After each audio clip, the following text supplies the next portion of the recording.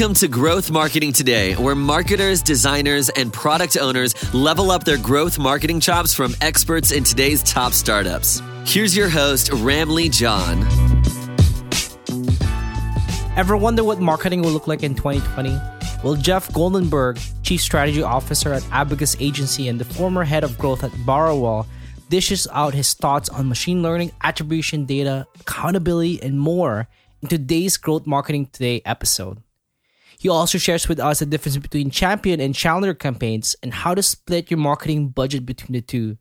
I'm going to say that this episode is so full of insights from one of the smartest person I know in marketing. You're going to enjoy this episode.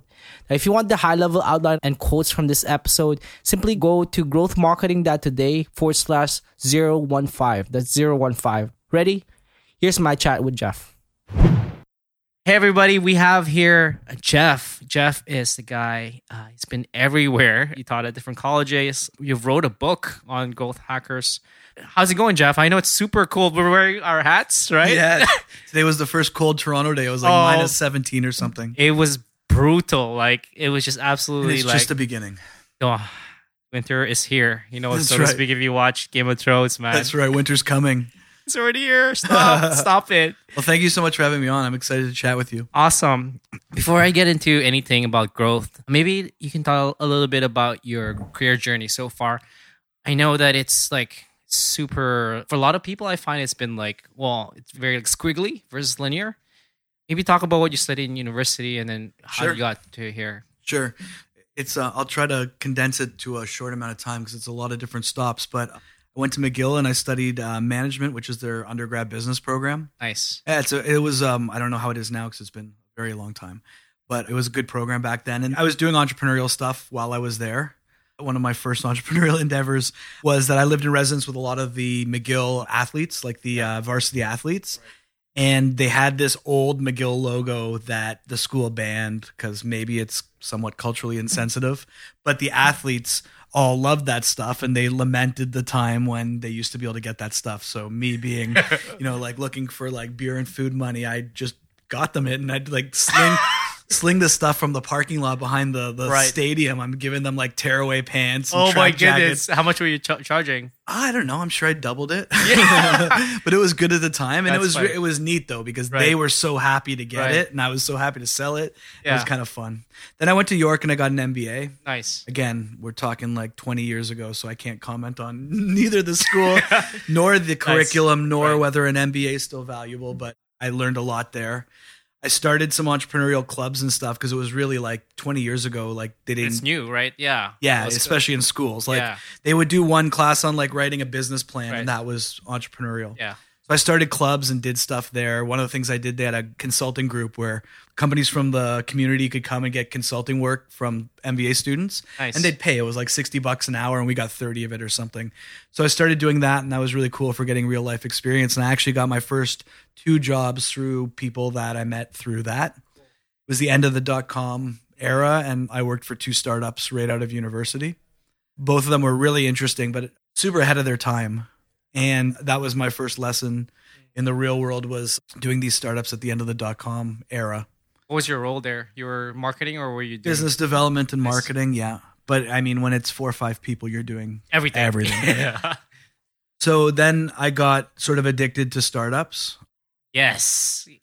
I don't know. Like I have a 9-year-old and a 9-month-old and I don't think I want either of them to follow what I did. Come on, really? It's so hard. It's hard, but it's fun. I'd say it's fun. I'd say it's fun on a good day. I'd say it's like gut-wrenching on a bad day. I think it's so difficult. It's like the ups and downs are so painful, and then you get addicted to them. It's no different than being a drug addict. Like, I don't know that I could go sit at a desk now. Same. Like, it's like getting your first tattoo. Like, first tattoo is like, oh, shit, this hurts. Right. But you get addicted to the pain. Then after those didn't work out, I wanted to go work for a VC. Nice. And that's really hard to break into. Yeah, it is. And it was different then than it is now. I ended up taking a job with the Toronto Argos. I ran marketing. Yeah, for I know. them. I saw that. You're running marketing for Toronto Argonauts. That was really cool because that was the year that they decided to do all this like crazy pregame and halftime entertainment to bring new people in. So we did stuff with Tony Hawk and Muhammad Ali and all this. So you met all these guys? Oh, yeah. It was really cool. Come on. It was a awesome. fun year. I was at the Muhammad Ali event that we did at Skydome. Right. I found myself in this 2-story hotel suite with Lennox Lewis because I had to get some stuff done.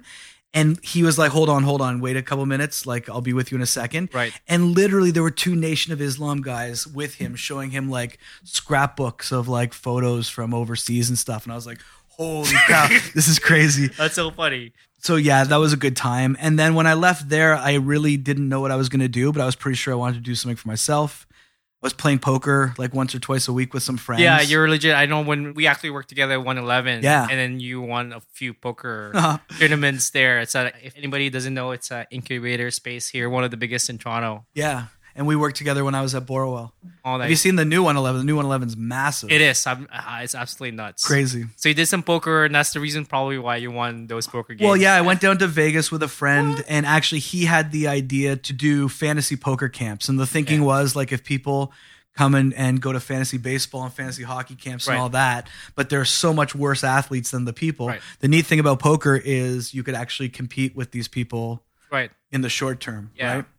So we had the idea, and I cold called like the Michael Jordan of poker at the time. What's his name? Phil Hellmuth. Yes, I know that. I watched Poker Brat. You're right. Yeah. And asked him if he wanted to do poker camps, and it took a long time because he had an agent, and I had to negotiate with the agent. But we started running them in Vegas, and people would pay all this money to come stay at Caesar's Palace and learn to play poker with Phil and his friends. Yeah.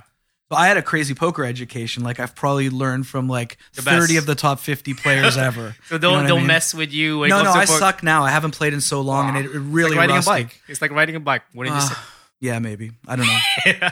When I've been going to the Omers tournaments and just getting my ass kicked in like the first 4 minutes. Oh man. But fast blind tournaments are really hard. Yeah, I know that is. So we ran that business for a long time. Harrah's bought the World Series of Poker, and we were pretty friendly with them because they own Caesar's Palace too. Right. And they said, do you guys want to do what you're doing, but under our World Series of Poker brand? So we created this new brand called the World Series of Poker Academy. And now we weren't dependent on Phil. We could use tons of different players. Right. And every year they were minting 60 new bracelet holders and showing them on TV. So I could use those new people who weren't as expensive or as busy. And they also owned 38 casinos around North America, so I had a buyer for some of the events. That's cool. So we started doing that, and it was neat. We started a company that did live event production for the online poker sites. Right.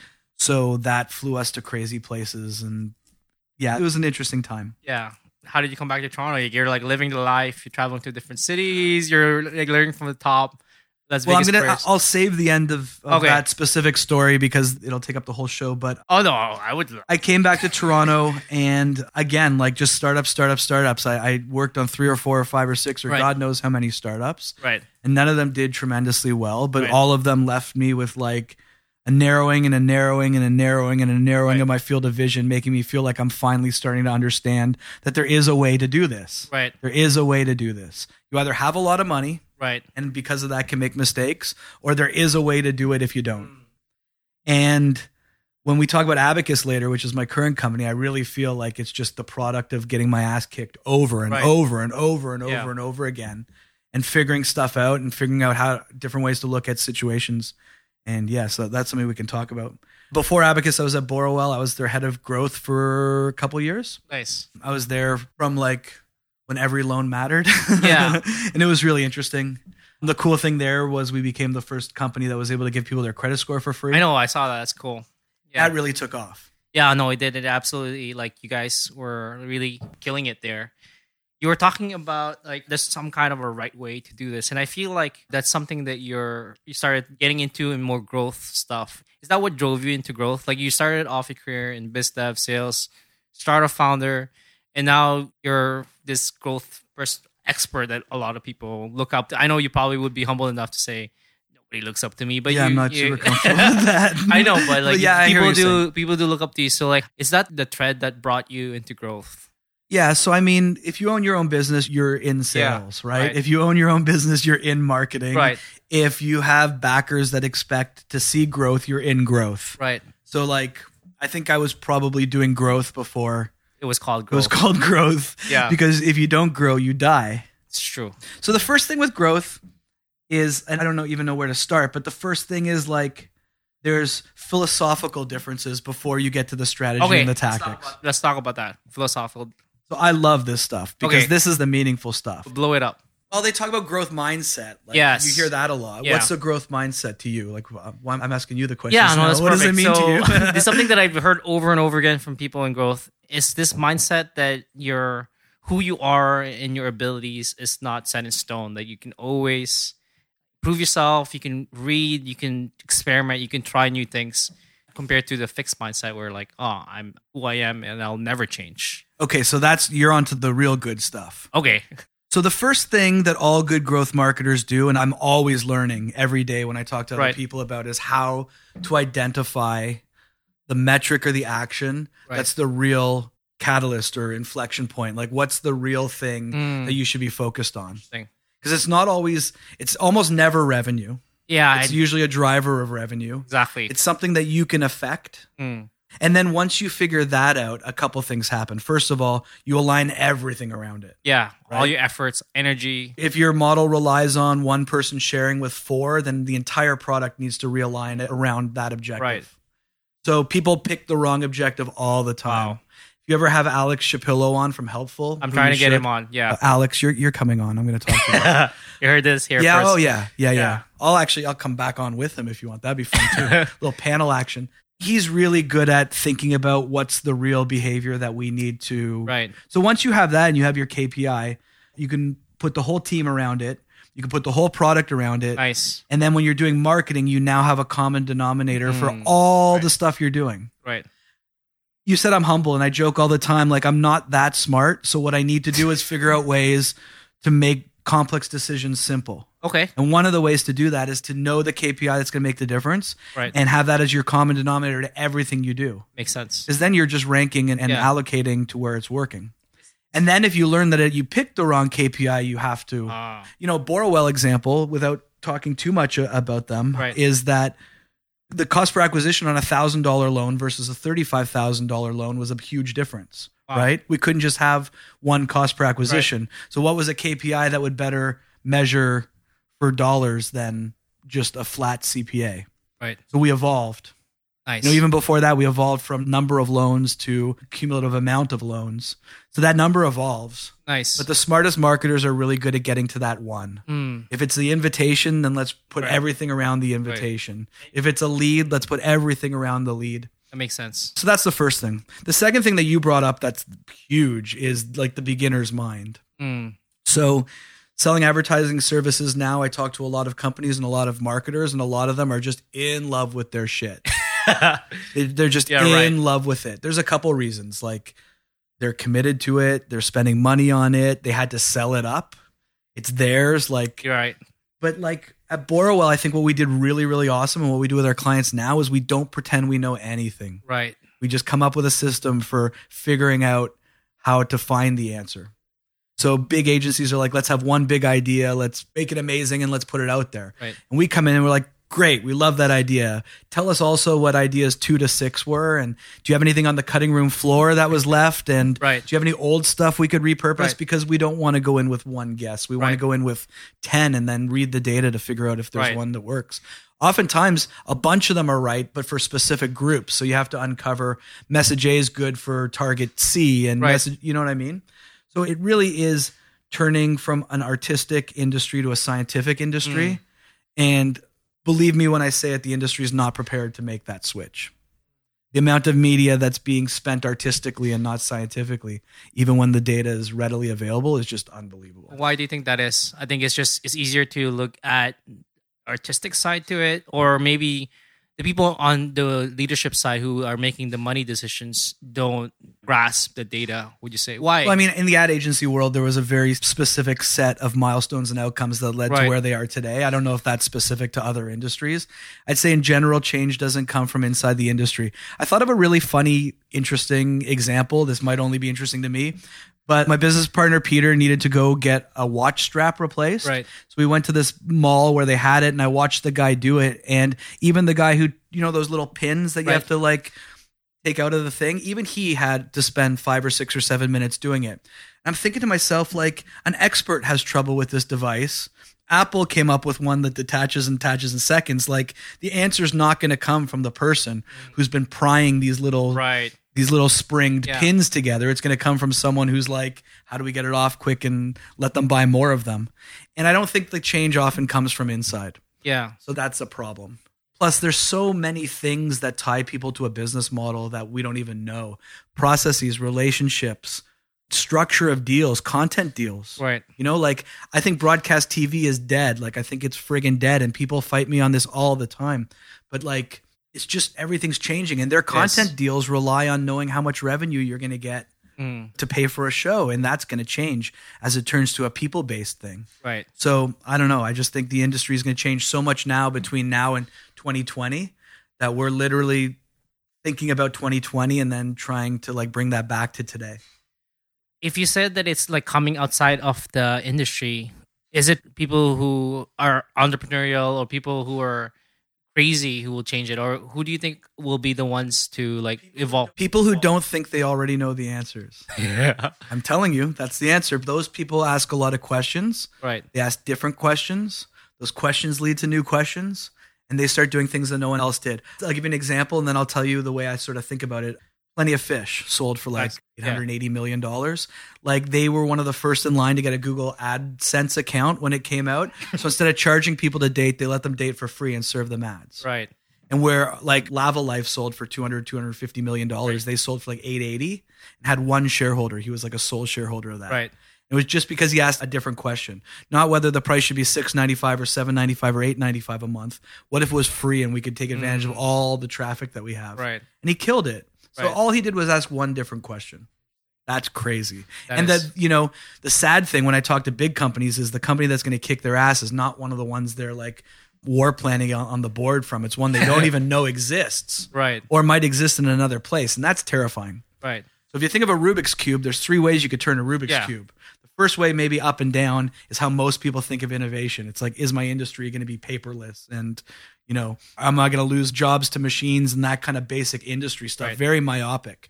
The second way you could turn it, obviously, is sideways. Right. And that's people thinking about the industry in a whole Yeah. different way. Forget paperless. Like, are the needs changing? Are we going to be a totally different business? Are consulting companies going to become ad agencies? Like, how's the whole industry going to turn? But then the third way that Rubik's Cubes turn is enabling technologies change. Right. And that's where all the money is won and lost. So it's like, how have my parameters changed? What is now possible that wasn't a year ago? How are we going to combine A, B, and C to make a D that's completely different?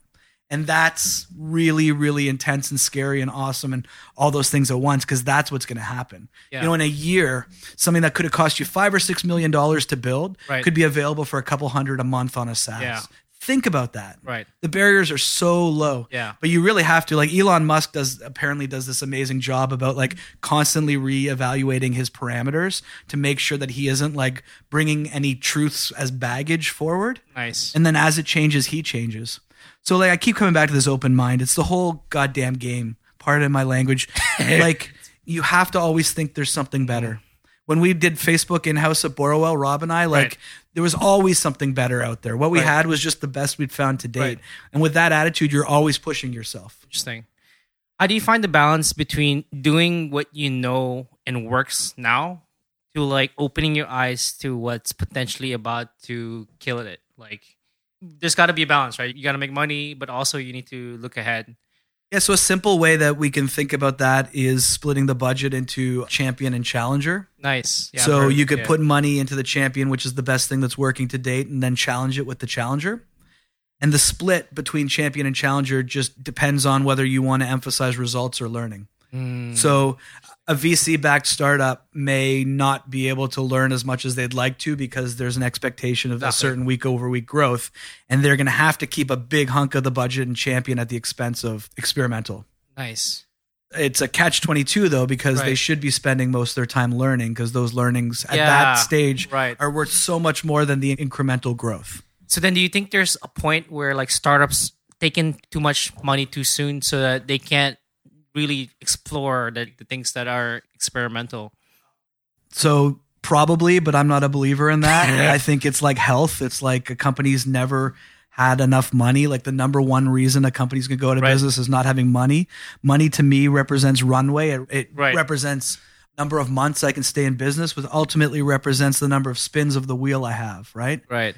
And if you have enough money for one spin of the wheel, that puts a lot of pressure on that spin. And you're up against companies like Amazon, Right. who buy Whole Foods, knock the price down by 45 or 50%, Right, no, that's nuts. and then burn for 5 years Right. because they can. They can survive. They Right. got cash. Yeah. So you want to go up at that guy with one spin? Like, that's ridiculous. yeah, that is You might true. as well buy a Powerball ticket. So the more money you have, I'm a big fan of companies having lots of money. It lets you be wrong more often. It's true. Like, how many times can Facebook or Google be wrong right now Right. with all the money they have? Yeah. Yeah, you're right. It lets you bring on the best people earlier, Yeah. which is like an instant success for growing a business. Right. With Abacus, like, the reason we took money early Right. is so we could build the team that we envisioned in our head. Right. And we could do it a year earlier Right. than we might have been able to otherwise. That makes sense. So yeah, I'm sure there's an optimal amount of money you should take, and I'm sure overall people take too much too early. But like, it's like good health. You really can't have too much of it. You know what's really interesting? My uncle in the 80s or 90s was like a pioneer in email. Nice. And the way this crazy story ends is he developed email that Microsoft bought, and it became Outlook, which is What? still used today. And he was interviewed right after on CBC Radio. I'm going to make sure this advice stays alive. He was interviewed on CBC Radio. Right. And say, what's like the number one advice you would give to entrepreneurs in Canada who are looking to make their dreams come true, blah, blah, blah. And his advice was to marry rich. Marry a rich person. So you got lots of money, so you could be wrong lots of times. That's and not, so funny. Yeah. So the idea is, I don't know. Let your biggest problem be that your company's too capitalized. That's so true. You've started already talking about experiments and experimental. How do you, in Abacus or in the past, how do you set up your experiments? Again, there's the philosophical and the tactical. In terms of the tactical, we just prioritize our hypotheses in terms of what we are Right. most curious about, figure out how we're going to know Right. what success looks like, how we're going to measure it, and what we're going to do based on that information. Just keep spinning that wheel. Nice. Basically, at almost anything, the more frequently you could spin that wheel. I like that analogy. Spinning the wheel is like, I watched a lot of game shows growing up. even what is that? Wheel of Fortune. Yeah. Or other Well, I've watched Price is Right literally since I was a baby because like my nanny or whatever Yeah, watched right. it. So like I'll PVR Price is Right, Right. and just watch it. Right. So I always think about game shows, and game shows have a lot of game theory in them. So like I'm really interested in that stuff. In terms of prioritizing your hypothesis, how do you do that with your team? Like, do you have like a framework that you use? We use like an ICE framework, Right. which is pretty standard. We have one we're working on that's our own, that's specific for our clients. And then we prioritize it, but we also really trust our intuition. You know, we have 30 clients or something right now, and we're running all these growth experiments. Like, we're collectively getting smarter, and our instinct is getting better. Right. Plus, we're working closer with Facebook than we ever have before, so we have access to their Right. thought leadership and expertise because they have 100% visibility in everything. So we're just getting to the point where, like, we have a feeling which ones can yield a better result also. Ian, who's our head of performance marketing and is an amazing Facebook marketer. Do you remember in school BEDMAS, which was the Right, order yeah. of operations Brackets, for... yeah. So he's developing an order of operations What? for Facebook testing Right. based on where we think you should start to get the most lift. Okay. So, you know, we think about it we take a disciplined approach. Nice. But what we want to deliver for clients is not just results, but also learning. So Yeah. when we were able to center our product offering around the experiment and not just the result, things got really interesting. Because that was a big complaint of like the old agency system. The agencies got smarter, but the clients Right. didn't.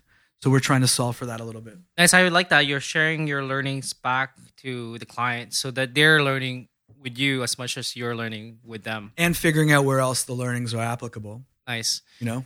What kind of companies are you working with Abacus agency right now? It's such a crazy range. Right. I think the two areas that we're doing the most in are financial services Nice. and apps. Okay. Financial services is very like, it's fascinating. Is it fintech companies or like big financial services? Because the big financial services traditionally are more risk averse. Right. And then you're coming here, it's like, well, you know, we can experiment with a little bit of cash and find new channels for acquisition. Are you finding that is a problem with? No, so our experiments aren't risky Okay. because we know what their CPA target is, and, Okay, and we're right. using that to measure it. Right. So where traditional may put $1 million behind an idea that's bad, we wouldn't get very far down the road before we knew it was bad Right. and started allocating Right. elsewhere. So I think the experiments actually make it less risky, not more risky. But I mean, your point is valid. There are lots of marketers out there who are happy to not be accountable. Yeah. And aren't dying for ways to make themselves more accountable. And that's just one of the flaws with big companies. Like, your risk is terminal and your upside is minimal. So your incentive is 100% to protect yourself and not to try to do amazing things for the bottom line. Oh, that's so true. But again, we're envisioning 2020. We're not trying to build something that's great for December 2017. And in 2020, accountability and attribution are going to be way further developed than they are now. So we envision a world where you're not going to have the option to determine whether you're accountable or not. That's a fascinating comment about attribution, because right now it is a problem that's still trying to solve. It's like, where did that sign up come from? And then trying to stitch together different data points is super hard.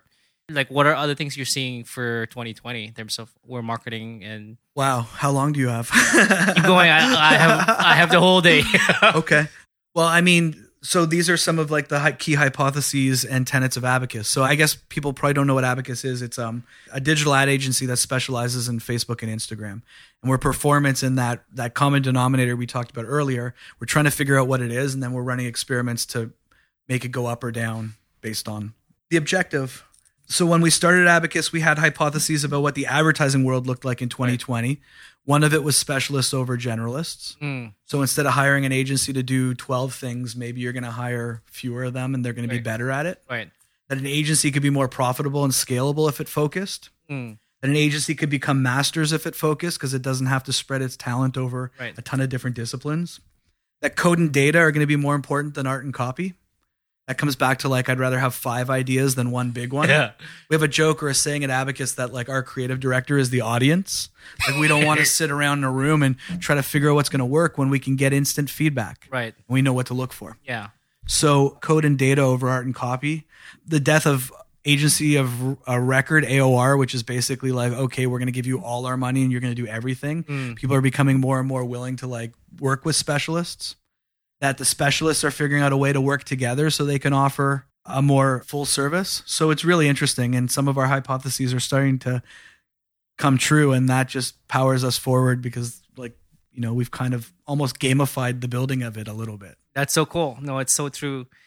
That code and copy is going to trump artwork. So then would you say the people of the future should know a little bit of code, at least HTML and CSS or JavaScript? I mean, it could never hurt. Right. But I think creative people need to get with the program because this new type of creative that is measured by its ability to elicit data and elicit particular data is different than the creative that's been built.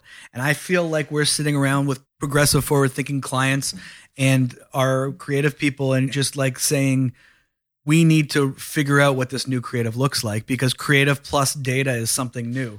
Just like America plus television was something new. Right. It's just different. And every day we're thinking about like, what is this new type of creative and what's it going to look like and who's going to deliver it. And so it's really interesting. Machine learning is definitely going to play a part and already does. Abacus believes the future is the man and the machine. Nice. Not one or the other. Nice. You're starting to sound like how I would define what growth marketers are. They're creative, they're data-driven, they know how tech works. Is that how you would define growth marketing, or is it something else? No, those are good ones. I think curious is the key one. Right. I think that's something I look for more than anything. Why is that? And you might have already answered it, but Well, I mean, data and stuff, to the degree that most advertisers leverage it, can be learned. Right. Creative can probably be learned. It can be learned. You can see ads that work and figure out why they work. Curiosity is something that's innate. And it's something like, I think it's a curse, to be honest. Like, it's one of those things that you would look at from the outside and be like, oh, that's such a gift, but it's a curse. Like, I don't look at anything without thinking like, why was it done that way? Or why don't they do it this way? Or how come it can't be better? Or what if this? I don't really enjoy thinking like that. Why not? But I can see it leading me to asking different questions than other people are asking. Is it because like people are like, oh, you're starting to get annoying, you're asking too many questions, or more so like your mind's always like... My mind's always it's the latter. Nice. Yeah, because I don't care if people think I'm asking too many questions. I ask so many questions. Some of the smartest people I know ask a lot of questions because it's about, not about knowing, it's more so about trying to understand. Yeah. I think your outputs are a function of your inputs. So you need to have a broad, diverse group of inputs to have the right outputs. I also think that the ideas I have are always combinations of other ideas. I talk to a lot of musician friends about this, Cool. and they feel the same way. Like they have an idea for a song, and it wasn't like I was sitting on the toilet and the song came to me. It was like, here's a riff that I thought of a couple years ago, and some lyrics that came to me, and like it's more like, you know, James Altucher, the author, calls it idea sex. Like the ideas have sex with each other and produce new ones. But I find that almost exclusively the way that I come up with ideas. That's so good. So you need to put a whole bunch of stuff in, because it's not just the literalness of that idea. It's how's that idea going to mate with the other ones. Right. I'll see something in an industry and I'll be like, why doesn't this industry do it? I'll see, you know, meta things like, why is the power shifting to the customer in every industry except these? Right. What's holding it back? What would, you know, make the power shift? Because like I just believe it's going to shift. Right. And identifying it earlier is just opportunity. You're starting to sound like very entrepreneurial. You're seeing problems, opportunities, and then do you ever like drive in to do the action itself? So is that probably the reason why you started Abacus? You saw this problem with in the agency world. You saw this opportunity. It's like, shit, I got to do something about this. Yeah, for sure it did. I mean, I was working closely with Facebook when I was at Borrowell, and I was learning and hearing really interesting stuff. And some of my hypotheses were definitely formed there and through my friendships with people there. So that was like a pretty unique position for such a small company to have that sort of access, and it was great. And that's where sort of I learned about it. So yeah, that's a part of it.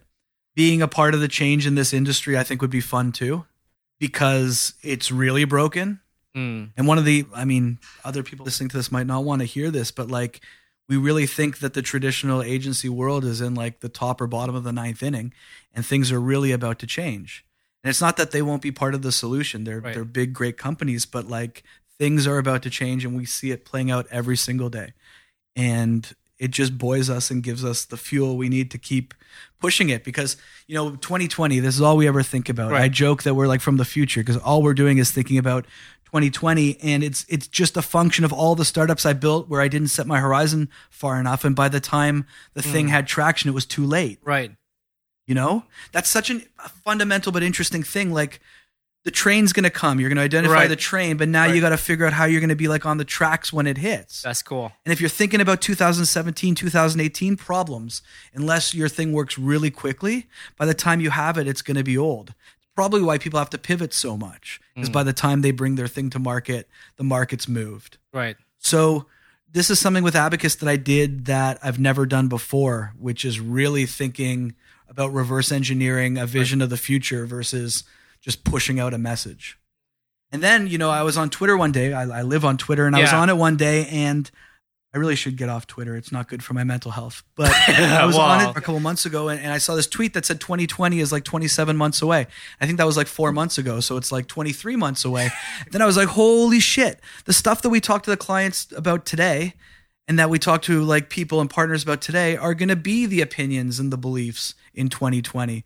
So not only can we think we see where it's going and try to build for it, we can influence people getting to it by talking to people and sharing our message and spreading our story and our message and what we believe in. And that's really weird, because it's like, okay, now not only do we see where it's going, but we're helping in our own little way shape it.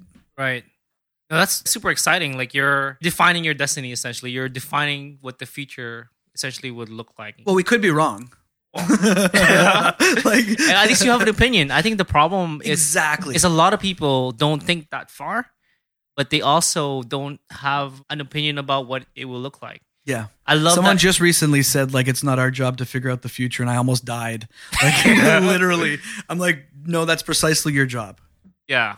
I was on an innovation panel with some people, and, you know, I was hearing all these people talk about innovation and all this stuff, and there's this concept of innovation theater where you're trying to look like you're innovating, but you're really not innovating. So true. And I asked the question, what are you doing to increase your capability to predict the future 3 or 4 years down the road? And she said, no one has a crystal ball and no one can predict the future. And I said, well, forget about crystal ball and predicting the future. Like, if you don't know what it's going to be in 2 or 3 years, then what are you doing today? Yeah. Like, if you don't have the ability to predict what it's going to look like in 3 years, then that's the problem you need to solve for. You need to get better at institutionally figuring out what the future looks like. Because otherwise, like, it's just pointless. It is. And you talked about the train analogy. I heard of this puck analogy. Like, you want to be where the puck is going. Yeah, that's Gretzky. Yeah. Mm-hmm. Right. So I think that's the role of business leaders. And this isn't flying cars and stuff. Like, No. we're not talking about like someone predicted the internet. People did predict the internet, but like, this is just about like, what do the clients hate about the current offering in the industry? Right. Who's coming in to meet that solution? Right. Who's better prepared to meet the Right. solution? Which incumbents are completely unprepared to pivot in the way they're going to need to? Like, literally incapable. Right. Part of our thesis on broadcast television is that the TV broadcasters and the broadcast companies are systematically and structurally unable to compete in this where we see the market moving. Right. What the hell is going to happen then? Right. What's going to happen when digital media triples because Right. people are buying TV, Programmatically, right. I'll call it programmatically, but that has a bad taste in my mouth in terms of that word because so many people are poorly buying digital programmatically now. Right. But like just on a people basis. Right. Which means I'm following you around with a TV ad as opposed to buying everyone who watches Breaking Bad. Right. And unless you're P&G and you sell soap, who the hell wants everyone watching Breaking Bad? Yeah, that makes sense. So it's going to be the Netflix and the Apples and the Amazons of the world and the Hulus. And they're way larger companies than the Foxes and the NBCs. Which is absolutely nuts because that wasn't the case 3 decades ago, right? But what about sports? It's like you can't see Apple outbidding Fox, who may be decertified next year. That's so funny. Like, give me a break. Yeah, no, like it's crazy because like you're seeing Netflix and all this digital media companies, they're starting making their own shows. They're starting to make their own movies. Yeah. And they're like going on to like film festival to try to get awards for that. Absolutely nuts. What do you think Facebook and Instagram ads is going? Like you're talking about the future of agencies, the future of digital media. In terms of Facebook and Instagram and social ads, where do you see that going in? I think attribution is going to be a big thing to improve. Right. There's stuff that Facebook's launching in Q1 of next year that's going to make a Right. huge difference in attribution. Nice. Not just for big companies, for small companies. But everyone hates their attribution right now, from like the CMO of Best Buy. Right. Sorry for speaking for you, but I assume all the way down, like no one feels it. We're just in a bit of a dark age for attribution. Right. The first problem with attribution is people saying, well, no one gets fired for buying TV. So then they go out and buy the most unattributable medium they can, and now they're screwed to begin with. And it's like, who put the gun to your head and told you to spend all that money on the most unattributable Right. medium? Or they spend money on 90 things, and then they're never going to know the interrelationship Right. between the 90 things. Right.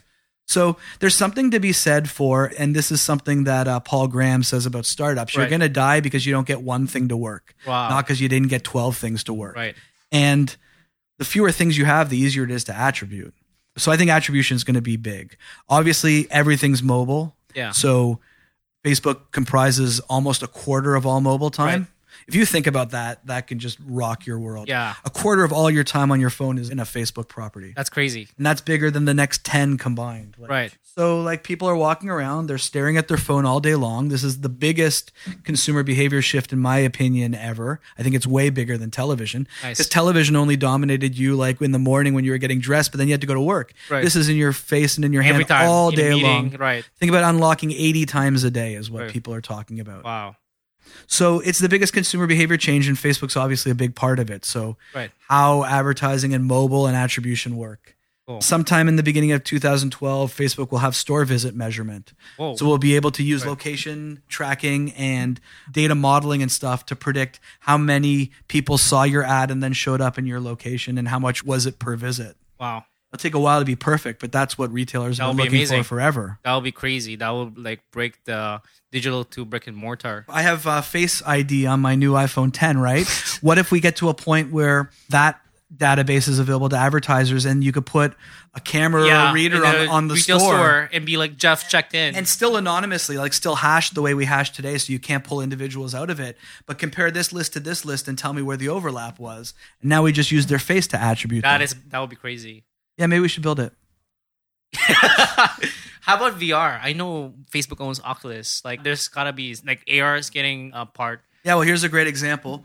I downloaded the Warby Parker app for iPhone 10, Right. and they use the 3D camera to map your face and then recommend glasses Heck. Now they don't put them on me, which would have been it's awesome. But at the same time, they were out like 3 days after the iPhone X, so like they're already well ahead of it. But they would give me a list of glasses that should fit my irregularly shaped face. Right. So that's great, really cool. And AR could put the glasses on your face, and you could see what they look like. At that point, I don't need to go to a glasses store. Nice. I'm still looking for a new pair now, and it's like I'm going to go to a store, I'm going to figure out which ones I want, and then I'm going to figure out where to get them. Nice. So yeah, in terms of Oculus and VR, I didn't think much of it. And then I was at a Facebook event and I tried it. And oh my God. My current concern is that people aren't going to leave the house in a couple years. Because I played this first person shooter game on a moving subway. And I was just like, oh man, I could play that for 12 hours. It was remarkable. You can come into work virtually, right? With that. Well, Zuckerberg used it to do I know, I saw that. I could see doing that. Like that'll be the game changer in remote working. You're working from home, but you're like walking around with avatars in the office. Yeah, or you're just around an 8-person board meeting, but everyone's there in person. How about you're playing poker and you can see tells? Wouldn't that be cool? Why not? Absolutely not. Like I can make the pig or the chicken on iPhone X have a tell. Like it can match my face. So like, I don't know. I think the world is changing. I'm old, so I find it kind of scary. Like I'm nervous for art and I'm nervous for literature and culture. I'm nervous like for the social skills of people in 50 years where your life may be better with the goggles on than it is with the goggles off. I'm worried that there's clearly no system to control not what we can do, but what we should do. And the financial rewards are always going to contribute to people pushing that envelope. So, I mean, what people don't understand when they talk about social media and the election and all these privacy issues, these are questions that we've never had to ask before. Like we've never had companies as powerful as Google and Facebook, and we've never had to ask these questions. When we talk back to like who's asking the right questions, who's curious enough to ask the right questions, who realizes that the world shifted and aren't using old lenses, you see these 84-year-old senators asking the Facebook lawyers questions, and you're like, I'm positive the answer's not coming from you. And, you know, we have to be like tolerant and lenient because this is stuff that just, it's never had to be thought about. Yeah. Like, does a 16-year-old need a driver's license if self-driving cars are there? Or do they not need to know how to drive anymore? That's crazy. Like, I have no idea. Yeah. But someone better answer these questions. Yeah. Can you drink and drive? Because now it's not you driving, it's a car driving. See what I mean?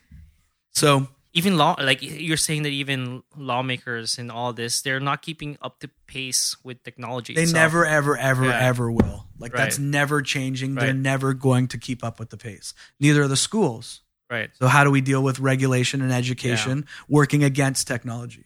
That's right. Yeah. They're always a couple of years behind, but then like technology moves like in months, in weeks, right? Back to my idea about the enabling technology. Like all of a sudden putting two things together lets you do a third thing that was never, available. Siri, like developers can now use Apple voice recognition as a service where like a month before that came out, you were working with like IBM Watson and these like really difficult, hard, crappy, you know what I mean? And in 1 second now you could add voice recognition. That's crazy.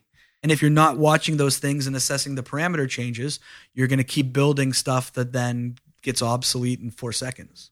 Wow, there's so much to take in. Yeah, it basically means our job is impossible.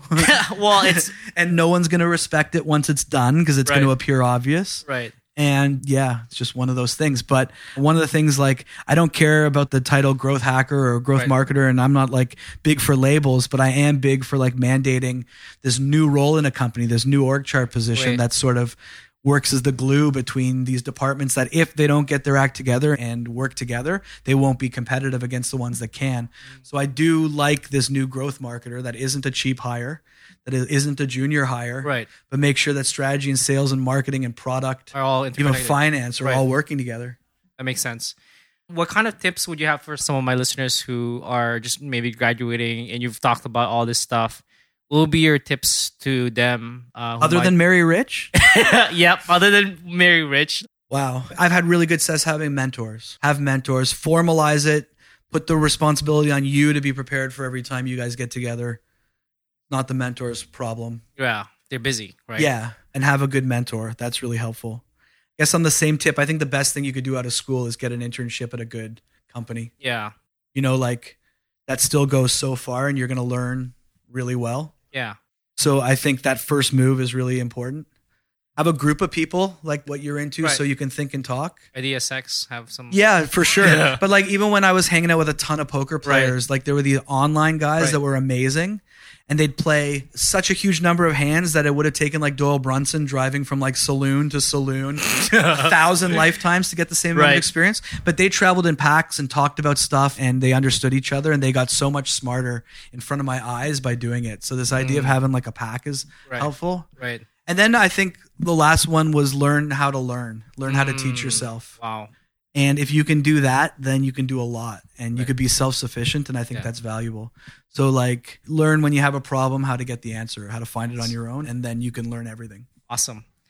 I'd like to wrap up. Is there anything that you want to talk about yourself in terms of promotion? Do you want to give out your Twitter account or our Abacus Agency's website? Yeah, sure. I am always on Twitter. My Twitter handle's at Jeff_Goldenberg. Abacus is abacus.agency if anyone wants to check it out. Nice. We've put a lot of heart into that website. It looks nice. I saw it. Thank you. And yeah, if anyone has any questions or wants to chat, just say hi. Anything in particular, Facebook or the future, or? I think right now, as a particular time in the history of business, I think there is so much changing that the rewards available to the people who can understand and act on what's happening are immense. Right.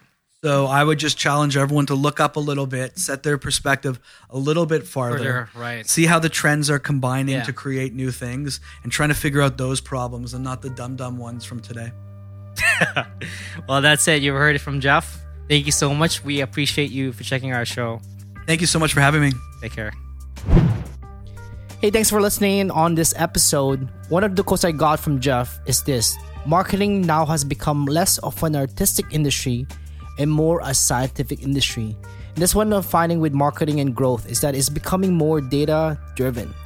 Now, if you want the high-level outline and quotes again from this episode, you can go to growthmarketing.today/015.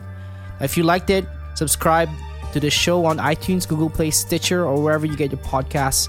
Feel free to sign up for our Insider Club community at Growth Marketing Today to get the latest news and join our members-only Slack community. If you have any questions or feedback, please send me a short email at ramley@growthmarketing.today. I'd love to hear from you. Other than that, this is Ramley from Growth Marketing Today, and keep on growing.